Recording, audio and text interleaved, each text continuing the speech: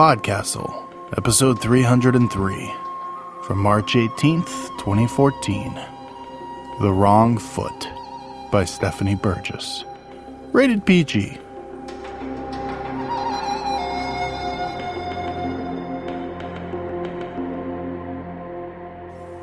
Hello and welcome back to PodCastle.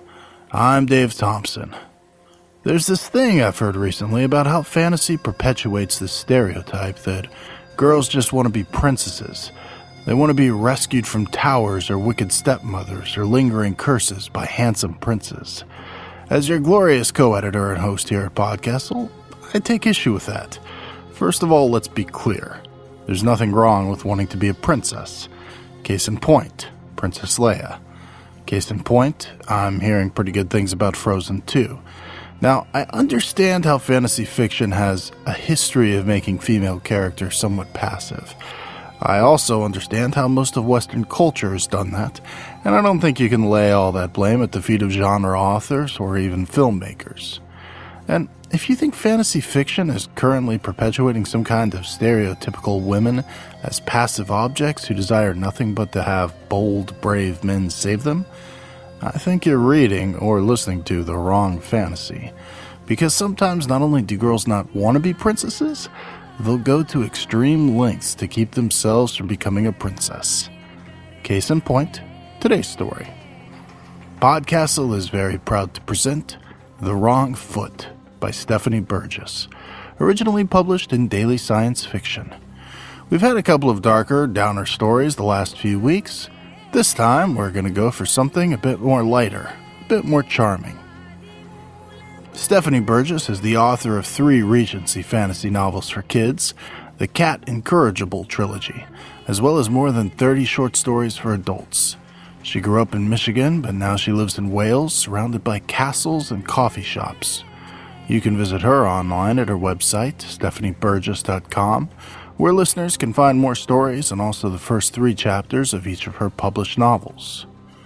Our reader this week is the wonderful Renee Chambliss, and this is the first time she's read for us, though she's no stranger to podcast fiction or audiobooks. She's read for Journey Into, as well as The Dune Thief. In fact, if you head over to The Dune Thief right now, you can hear her, Big Anklevich, Rish Outfield, Abigail Hilton, and myself reading Rish's story Overtaken. It was a live reading for what we did back at NMX in Las Vegas. It's a little bit of an uncomfortable story, maybe closer in line with what you might hear at Pseudopod, but it sounds really good with this production. Anyway, you can visit Renee at rechambliss.com, and that's where people can find links to her audiobooks and other podcasts she's done narrations and voice work for, as well as her own writing. So grab a shoehorn, put on some socks, and enjoy the story. The Wrong Foot by Stephanie Burgess. Needless to say, I didn't want to try on the slipper in the first place. Why should I asked Mama when she came to drag me away from my books that morning. We both know I'm not the girl they're looking for. I was standing by your side last night, remember, when she first arrived? We both commented on how taken the prince was by her. You made a rude comment about the size of her collarbone, if you recall. I haven't the slightest recollection, Mama said, with a typically airy disregard for the facts. She was already sweeping through my closet, tossing fresh undergarments onto my bed. Mama may look dainty, particularly next to me, but she is capable of creating an entire whirlwind of activity when inspired. Her head was buried in my closet, my finest silk stockings flying over her shoulder as she called back, "And neither have you from this instant onward. The prince has sworn that whoever fits that shoe will be his bride." A deeply impractical way to find his missing dance partner. I shook my head, setting one finger in my book to mark my place. It certainly fits his appalling reputation, though. Has anyone suggested that he simply look at maidens' faces as a better way to recognize the girl he loves? Or was her face not actually what he was looking at last night? "Luckily," said Mama, "your bosom is entirely satisfactory, so he won't be disappointed. And your collarbone is much finer than hers anyway. Now," as she emerged triumphantly from my closet, "put this on." I blinked at the gown she was holding out to me. "It's an evening gown." She tapped her foot imperiously. "We are in a hurry, Sophia. It's also 10 o'clock in the morning." But of course, she had her way, as always. I felt utterly absurd as I followed her into our parlor, my shoulders bare and the rose-colored silk gown only barely clinging to my famous, or at least satisfactory, bosom. The man who stood directly behind the prince, wearing a sedate black frock coat, widened his eyes at the sight of me. They were rather appealing hazel eyes, actually. I felt a momentary pang of regret as I saw them, and rather wished that I could somehow let him know I hadn't chosen this absurd outfit myself. But the prince, standing before him, seemed to take it perfectly in stride. He was a prince, after all. Mothers had probably sent their daughters after him wearing far less than this. At any rate, I could tell just by looking at him that he was in a mood.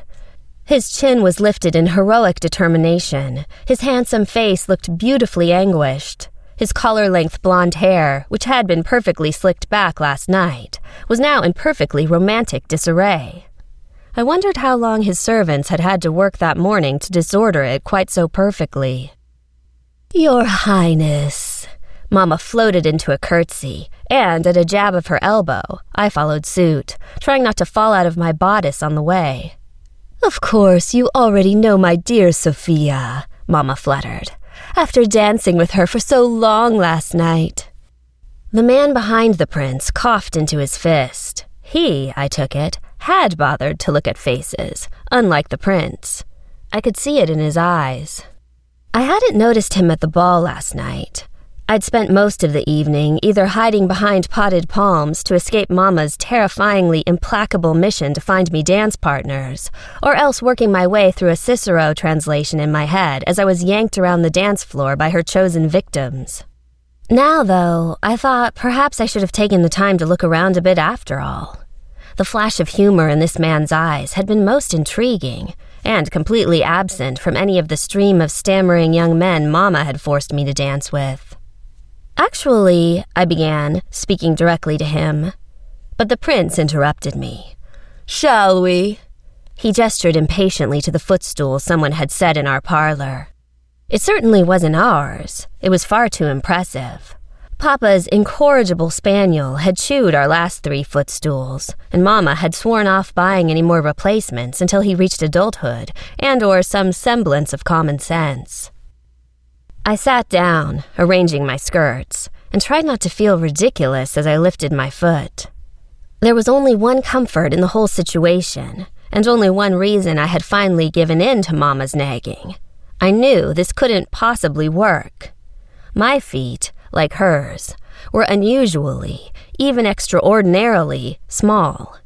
Too small, our dressmaker would certainly have said, if Mama hadn't terrified her into submission long ago.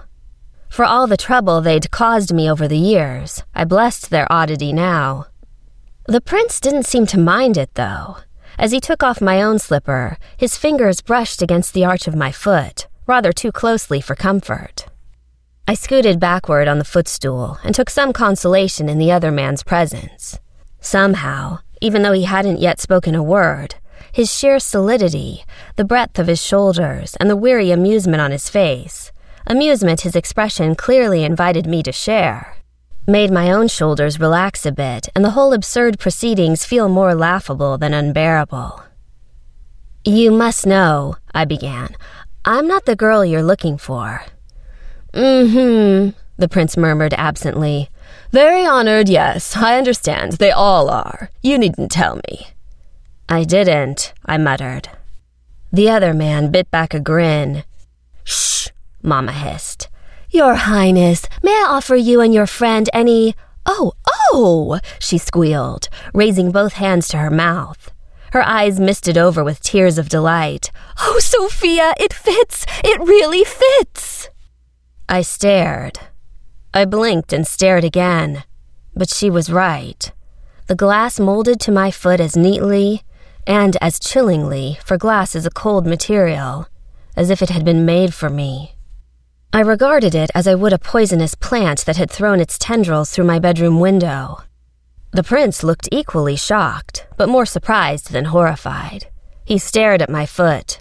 He wiggled the shoe. Nothing he did made any difference. The fit was absolutely perfect. He looked up critically to examine my chest. I crossed my arms over it and tried my best to pull my foot out of his grip. "This," I said, "is a most unfortunate coincidence." The man in black took a step forward. "Your Highness, if I may—" "Absolutely not," said the prince. "There shall be no interruption of this perfect moment." Stretching his lips into an avaricious grin, he finally dropped my foot. Alarmingly, he seized my hands instead. "My love, forgive me for failing to recognize you at once." "Because it wasn't me," I said. "Just look at my face. You took my hand for all of 2 seconds last night when I first arrived, and we never met again. You didn't even ask me to dance." "Nonsense!" His laugh held a distinct edge of irritation. "You needn't play coy with me any more, my darling. I admit it was a charming ploy to run from me exactly at the stroke of midnight. Very dramatic, very striking. And to leave the shoe behind as a challenge? Unforgettable, I agree. But I would begin to be annoyed if you tried to take the game any further." His eyes hardened. "And you wouldn't want to annoy me." As I struggled to pull my hands from his grip, it finally struck me with some force that there might well have been a reason why the prince's dance partner had fled. From the strength of his grip and the way his gaze had already turned back to my bosom, I began to doubt that he had drawn her aside for her conversational skills. "My poor Sophia is so shy," Mama said. Her fingers bit into one of my bare shoulders like steel. "I'm afraid she has simply taken fright, Your Highness, overwhelmed by the honor of your attention. She is simply too modest to put herself forward." Now I felt the gaze of the man in black flick momentarily toward my exposed bosom, his expression turning sardonic. I glared at all three of them. "I am not shy," I said, "and I am not a fool. This is a simple case of mistaken identity. I wish you all the best in finding your dance partner, Your Highness, but—" "You don't seem to understand," the prince said. "I made a public declaration. Whosoever fit that shoe would be my bride."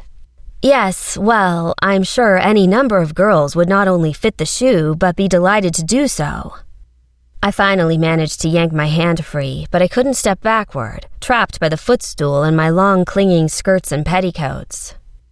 "I, however, have no intention of marrying anyone. I have a modest inheritance of my own, you see, and scholarly pursuits to engage all my interests, so—" "I do beg your pardon, Your Highness," Mama cooed, "but my delicate Sophia is so overwhelmed. I must speak to her in private to help her settle her thoughts." "Of course," the prince said. "Order the maids to begin packing for her as well." He let out a bark of laughter. "But you can tell them not to bother with any books. I can't stand talking to bluestockings. I promise you she'll have far more interesting matters than scholarly pursuits to engage her interest once we've had our wedding night." Mama dragged me from the room while I was still sputtering, incapable of response. "No," she said, the moment the door was closed behind us. "I want no more of this foolishness, Sophia. Do you understand me? You are the luckiest maiden in this kingdom." "Almost as lucky as the girl who got away," I retorted. "For heaven's sake, Mama, the man is a Philistine. Didn't you hear anything he said? He thinks the very world revolves around him." "Because it does. He is a prince, Sophia, a real prince, and someday you will be a queen." Mama's gaze went unfocused and dreamy. "Oh, Sophia, you lucky girl, when I think of how I used to dream of being a princess one day." I was obviously going to gain no help from her. I crossed my arms. "We'll need to wait for Papa's consent." Unlike Mama, Papa would understand. Papa was the one who had hired all my tutors in Greek and classical Latin. Papa was the one who had always said it would be a criminal waste for me to interrupt my studies with marriage. Papa would be home from Florence in 3 weeks. All I had to do was wait until then to be rescued. Mama's gray eyes shifted from clouds to solid ice. For all your supposed cleverness, my dear, you don't seem to have grasped any reality outside your books. The prince has issued a royal command. It was posted in town squares across the kingdom. And by the time your father returns, Mama said, you will be a happily married woman, whether you like it or not. Half an hour later, the prince helped me into the royal carriage with a possessive hand on my bottom. I was in too much shock to resist. The other man seated himself across from us and took out a pencil and a commonplace book.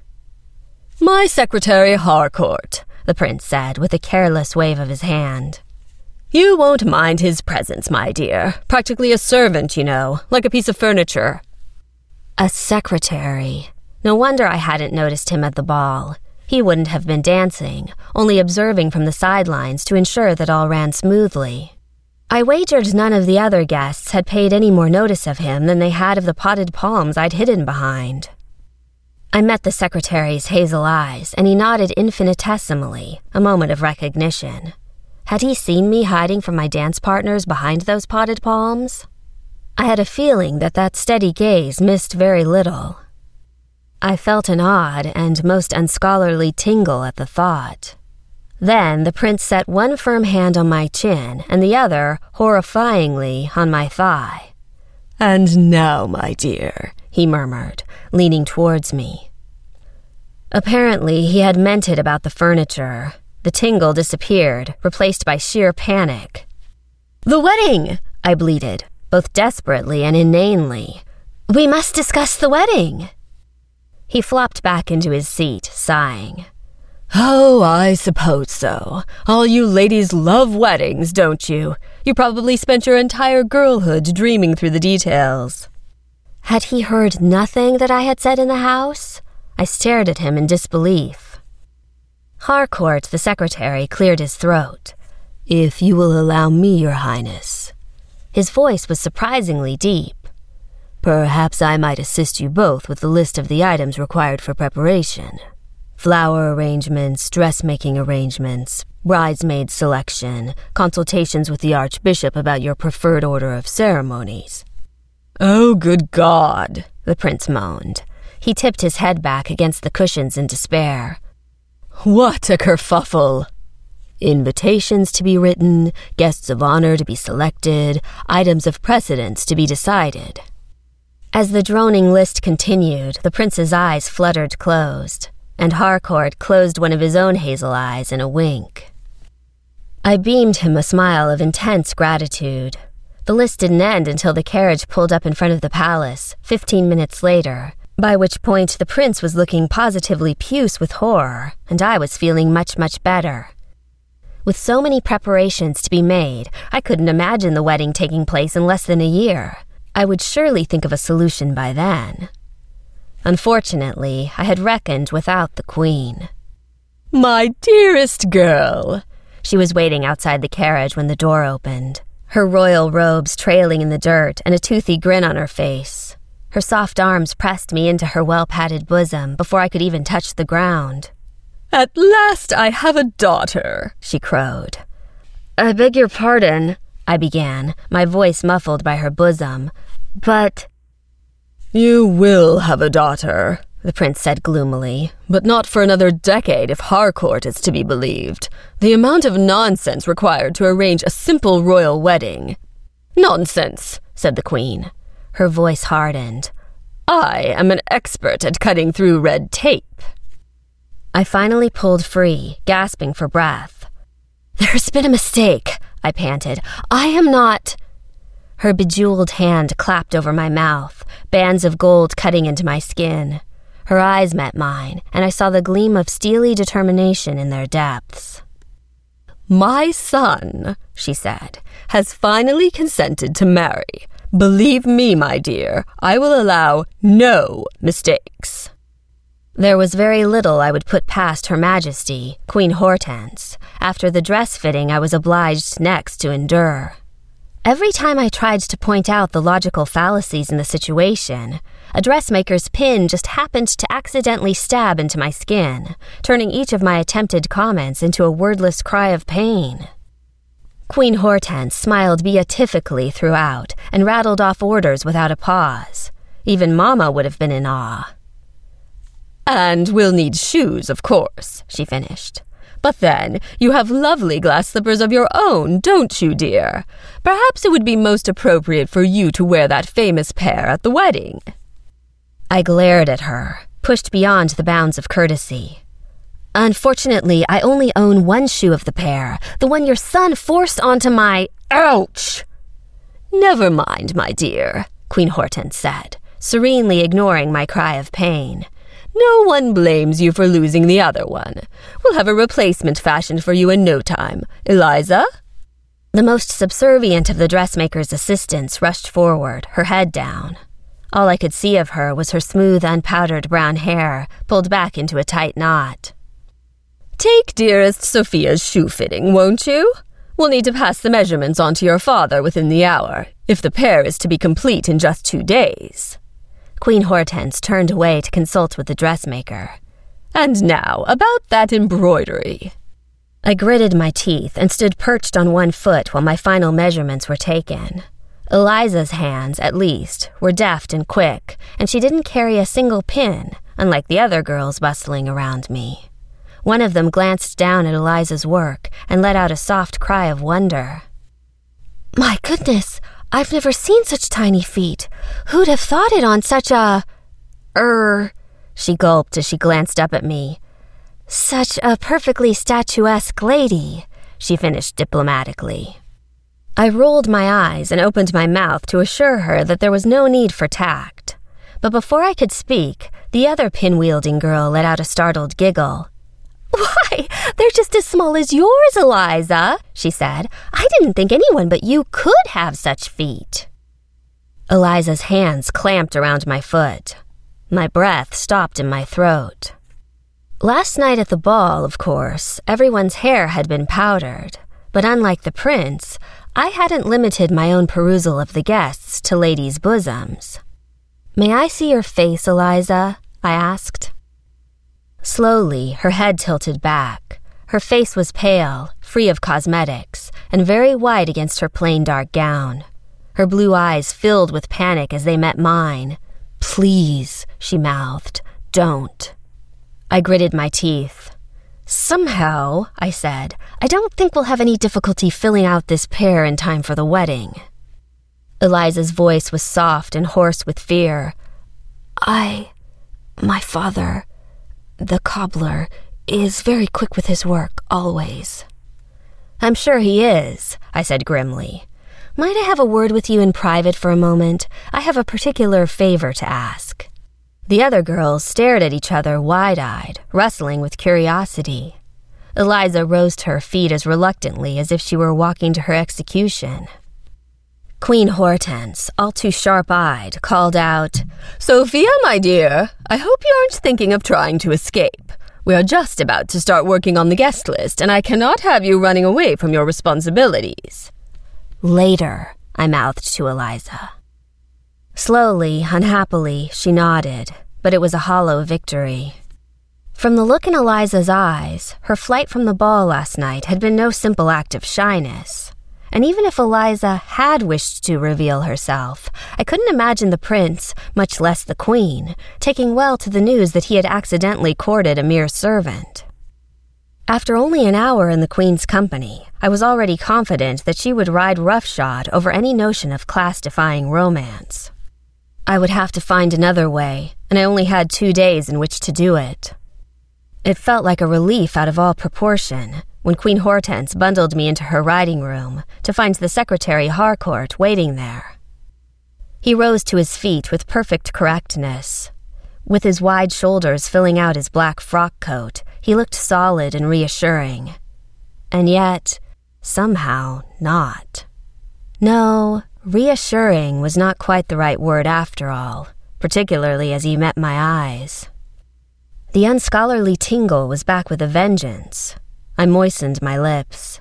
His gaze dropped to follow.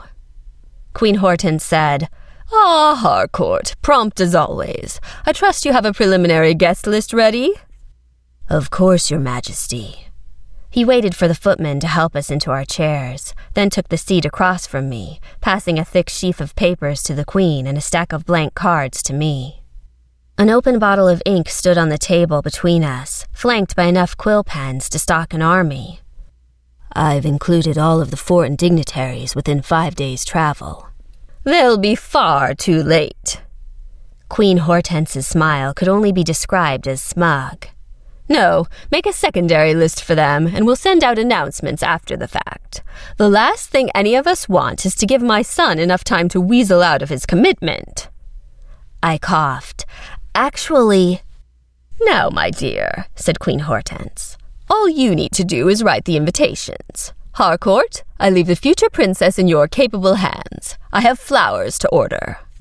And with that, she bustled out, taking all but one of the footmen with her. Harcourt looked across the table at me in the sudden silence. I felt unaccountably shy under his steady gaze. My own eyes began to lower, like any ninny-hammer young miss blushing before an attractive gentleman. I had never been a ninny-hammer. I jerked my chin up and met his gaze squarely. "This," I said, "is a farce, and you know it." Harcourt turned to the footman, who stood against the wall with shoulders rigidly squared and gaze blank of expression beneath a powdered wig. "Jonathan," Harcourt said, "perhaps we might come to an arrangement for your discretion. Another riding lesson?"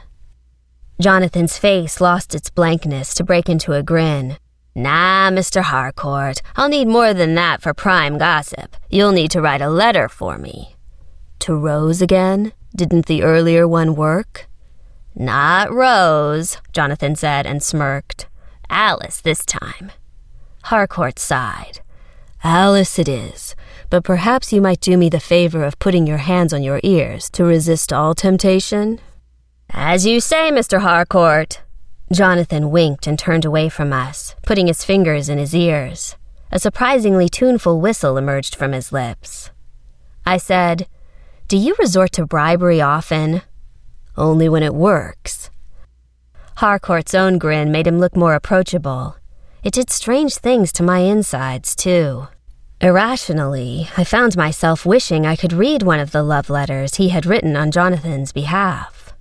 But that was nonsense, of course, merely a scholar's curiosity, and I had no time to indulge it.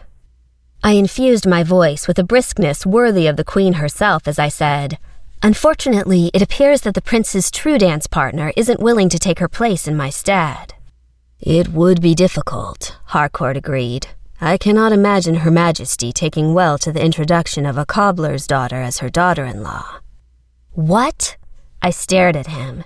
"You knew?" He shrugged. "I have an eye for faces."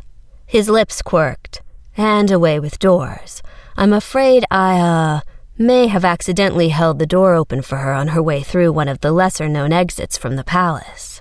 She wasn't keen to be caught by the prince on her way out, you see." "Only too well," I said, and groaned. "Isn't there anyone who actually wants to marry him?" "At least half the ladies in the kingdom," Harcourt replied promptly. "When the prince's proclamation was announced this morning, the Marquis of Carabas's daughter, for one, declared she'd be willing to chop off her own toes to fit into those glass slippers. And, as a matter of fact," his hazel gaze rested on me curiously, "I would say with some certainty that you were the only young lady at the ball last night who wasn't angling for His Highness's attention." I snorted. I have better things to do with my life than sigh over a man who's never voluntarily opened a book. "Indeed." He paused. "May I ask, the potted palms?" My cheeks burned. I had no choice. My mother is determined. "And your father?" "In Florence, on business." Frustration seethed inside me at the thought. If he were here, it would be a very different matter, I promise you, but he won't be back for another 3 weeks. By which point it will be too late. "That certainly seems to be the plan." I stabbed one of the feather pens onto the top card in my pile, taking vicious satisfaction in the blotch of ink that spread across it. There was one invitation that wouldn't be sent anyway. If I'd thought it would make any difference to the Queen's plans, I would have thrown the whole lot into the fire. I had no doubt she would simply proceed without invitations, though, and any open mutiny on my part would lead to an even closer guard. No, as infuriating as the situation might be, I would have to assume a facade of acceptance from now on if I was to have any slight chance of escape. And speaking of escape, I slid a speculative glance at the man across from me. He'd held a hidden door open for Miss Eliza. Perhaps he'd do the same for me. I am about to hazard a wild guess, I said. Is the Queen planning to hold a supper party tonight to introduce me to the court? He looked more rueful than amused. You already begin to understand your new home. I've spent the last 8 years working to understand ancient Greek and Latin philosophers, I said. One modern court cannot be much more complex. You might be surprised. He looked down for a moment, making an infinitesimal adjustment to the sheaf of papers in front of him. So, do I take it that you are adjusting to the image of yourself as future queen? I narrowed my eyes at him. I thought you were a man of sense and intelligence. You did? He looked younger and oddly more vulnerable as his gaze jerked back to meet mine. I'd be surprised if you'd thought about me at all. You're not the only one who notices people, I said. There was something fluttering in my chest, but I tamped it down ruthlessly. You've lived here longer than I have, though, so I'll need you to make my introductions tonight. There's someone I particularly want to meet. I had been forced into an evening gown by my mother that morning, and forced into another woman's shoe by the prince. I refused to spend the rest of my life wearing a crown that did not fit. It only wanted an application of logic, and some unaccustomed patience, to realize exactly what I had to do. A day and a half later, I was ready. The prince walked me to my room the night before our wedding. That was scandalous, no doubt, but his mother shooed us on with an indulgent and mildly terrifying look in her eye. I was uncomfortably certain that she was already beginning the countdown toward her first grandchild. And while I could find little to say to my fiancé, he hardly seemed to take that as a problem. And then I took him down with my third shot, just like clockwork. Clockwork! Ha! That's a good one. Too bad Harcourt isn't here to write it down. Indeed. I sighed. As helpful as Harcourt had been, even he could not be everywhere. I would have to manage this last part on my own. Where did you find Harcourt in the first place? I asked. It was an attempt at distraction, but even I knew it was hopeless. We had nearly reached the corridor where my bedroom was located, and the prince had an enthusiastic gleam in his eye. Who cares about Harcourt? He said. He's just a younger son of someone or other. Believe me, the fellow was born to be a secretary. He's always scribbling away, and he actually reads for pleasure, he claims. Ha! His eyes lit on the door ahead of me and gleamed. I know better kinds of pleasure. Oh dear. We had reached my bedroom. Seizing my shoulders, the prince pushed me against the wall of the corridor as the nearby footman attempted to look invisible. His hot breath heaved against my neck as he muttered, Deadly in war and in love. That's what they say about me, you know. But I'll be gentle with you, I promise. At least the first time. I bit down hard on my tongue to hold back a retort. Then, very pointedly, I coughed. It was a dreadful cough, a hacking cough, a cough which, when carefully aimed, let out a perfect gob of spit directly onto the prince's windswept blonde hair. I say!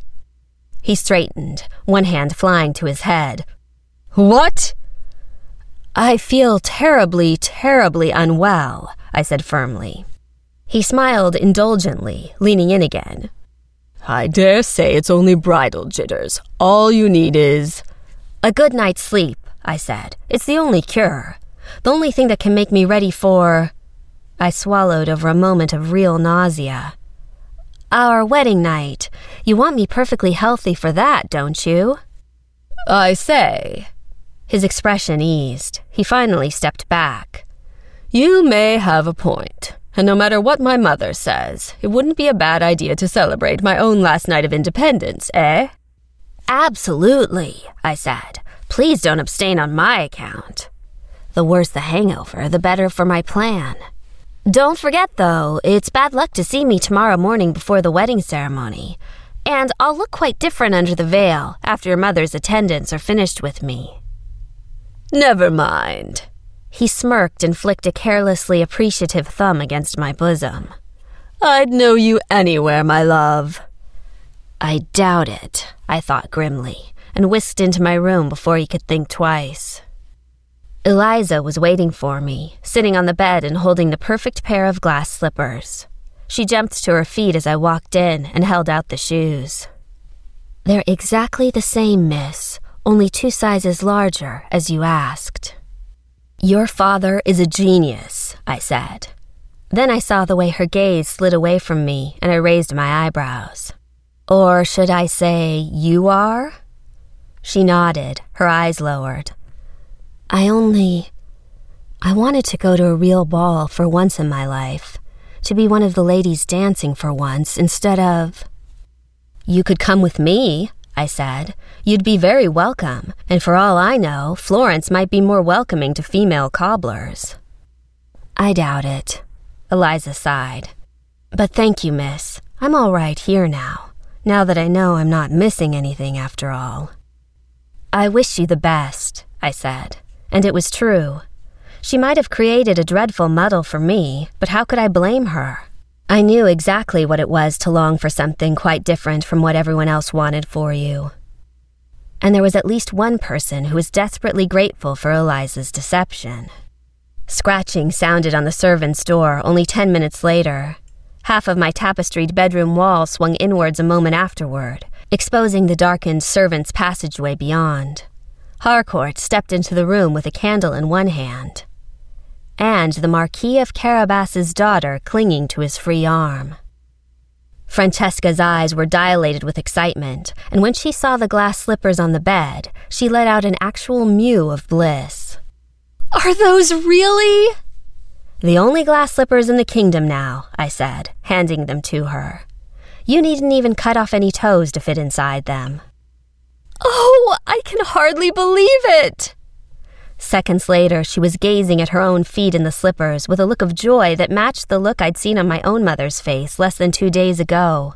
I sighed and extinguished a tiny flare of guilt. It was too bad Mama could never be a princess, but I couldn't wear her dreams for her. They fit perfectly, I said, and as we know, that's all that really matters. I cannot believe you're doing this for me, Francesca breathed. She really had been born for those shoes. She didn't even teeter on their high heels as she raced across to fling her arms around my neck. It's almost as if you were my fairy godmother. Not quite. I extricated myself from her hold with some difficulty. But you should be safe. The Queen promised I could choose which attendant would help me prepare for the ceremony, and the one I requested, I remembered Eliza's guilty gaze, will not hinder you. With the veil over your face, no one should even realize the truth until the ceremony is safely over. And if they did, well, the proclamation had been firm. Like it or not, the prince would marry whoever fit those glass slippers. It would be interesting to see if he even noticed that yet another substitution had taken place. Harcourt coughed pointedly. It's nearly midnight. I should go, I said, and patted Francesca on the shoulder. I hope your marriage is everything you dreamed of. How could it not be? She let out a giggle of pure glee. I'm going to be a princess! What more could anyone possibly want? I rolled my eyes and followed Harcourt into the servants' passageway. When the door closed behind me, I sagged with relief. Is everything ready? He pointed to a pile of clothing in the shadows. I'll turn my back. I could feel his presence on every inch of my skin, though, as I wrestled my way out of my evening gown and into the dark, subdued dressmaker's uniform. It was far easier to put on than the evening gown had been to take off. I'm ready, I whispered. In the distance, I could hear the great castle clock striking midnight as I hurried down the narrow passageway at Harcourt's side. He held open the door that Eliza had escaped through only 2 nights earlier. "Your carriage awaits. You've arranged everything perfectly." "I thought I must." His smile looked twisted in the flickering light of the candle that he held. "I heard what you said to the prince, you see. You've never desired marriage. Why should you interrupt your studies for a man when you have an inheritance of your own to support you?" I took a deep breath. "It's true, I never intended to marry." He nodded. "I understand. And now—" He began to turn away. I reached out and took his arm before I could lose my courage. There would be no more hiding behind potted plants, or even my own pride, tonight. "I never wanted to be a princess," I told him, "but perhaps there are some marriages that aren't pretty cages for women. There might even be some husbands who would encourage, or share, their wives' scholarly interests." Harcourt held himself very still for a moment. Then he turned back to me and looked into my eyes. He was a man who had stood at the sidelines watching everyone for years, so I knew he could interpret the look on my face, even by faint candlelight. The breath he released sounded as ragged as if he'd been holding it for days. "I've always wanted to see Florence," he said. My lips curved into a smile. "Shall we explore it together?" For all my years of study, the kiss Harcourt gave me then in the dark was astonishingly instructive. The end.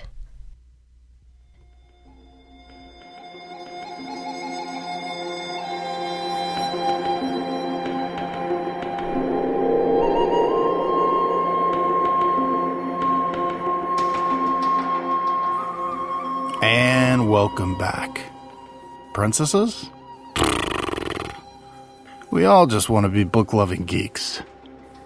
Feedback this week. I think we're going to double down here. First off, let's go with Daniel Abraham's The High King Dreaming, read by Cat Rambo. This was the story of a legacy of a king who passed the torch to his daughter, and how we make our own way in the world. Huizelkodel, and I apologize for butchering that handle, said, "Damn it, why is it lately that listening to stories is making me bawl my eyes out?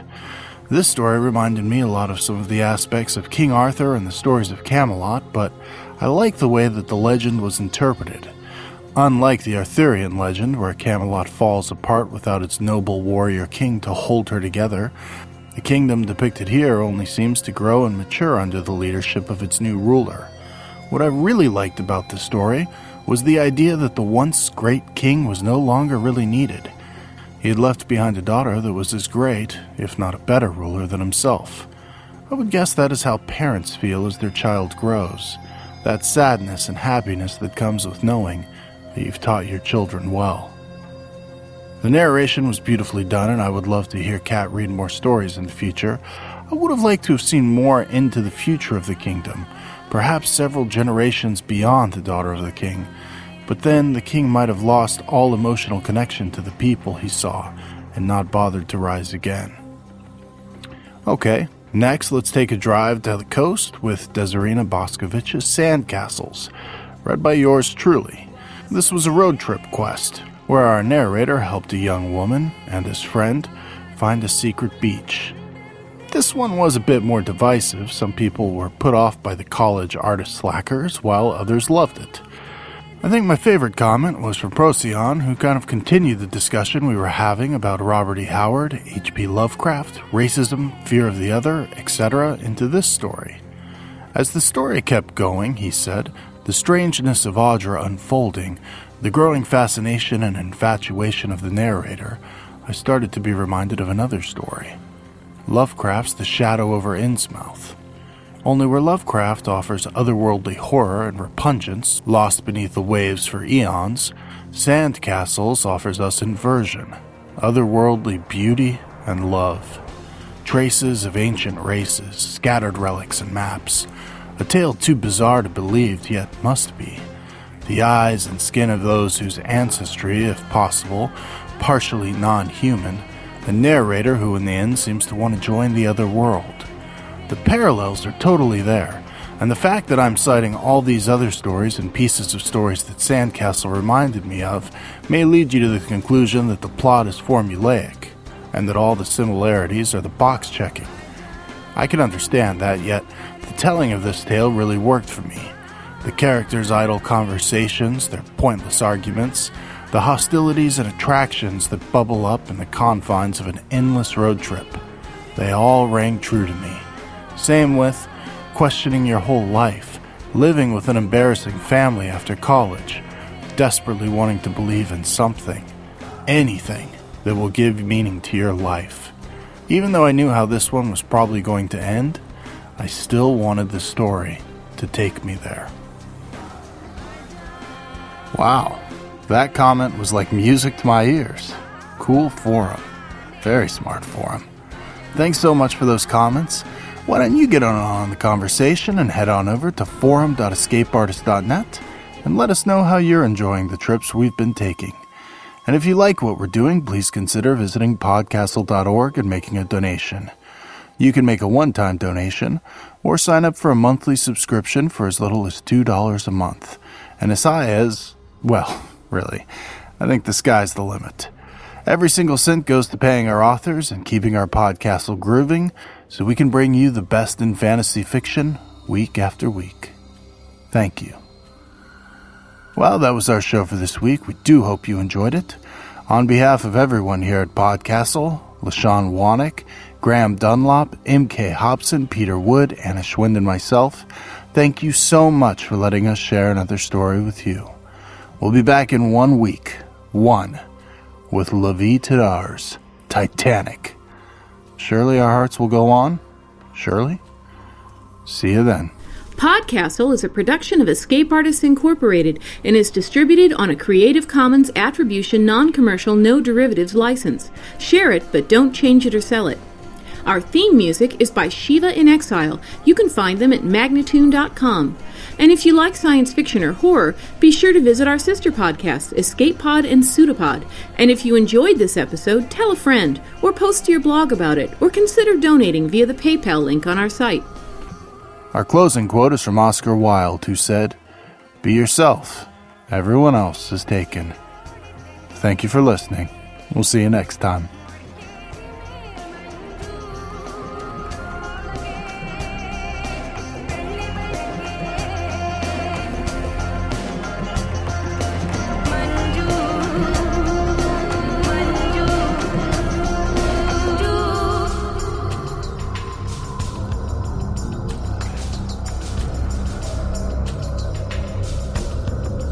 Bodhisattvas, please hear my anguished words of truth. What is right?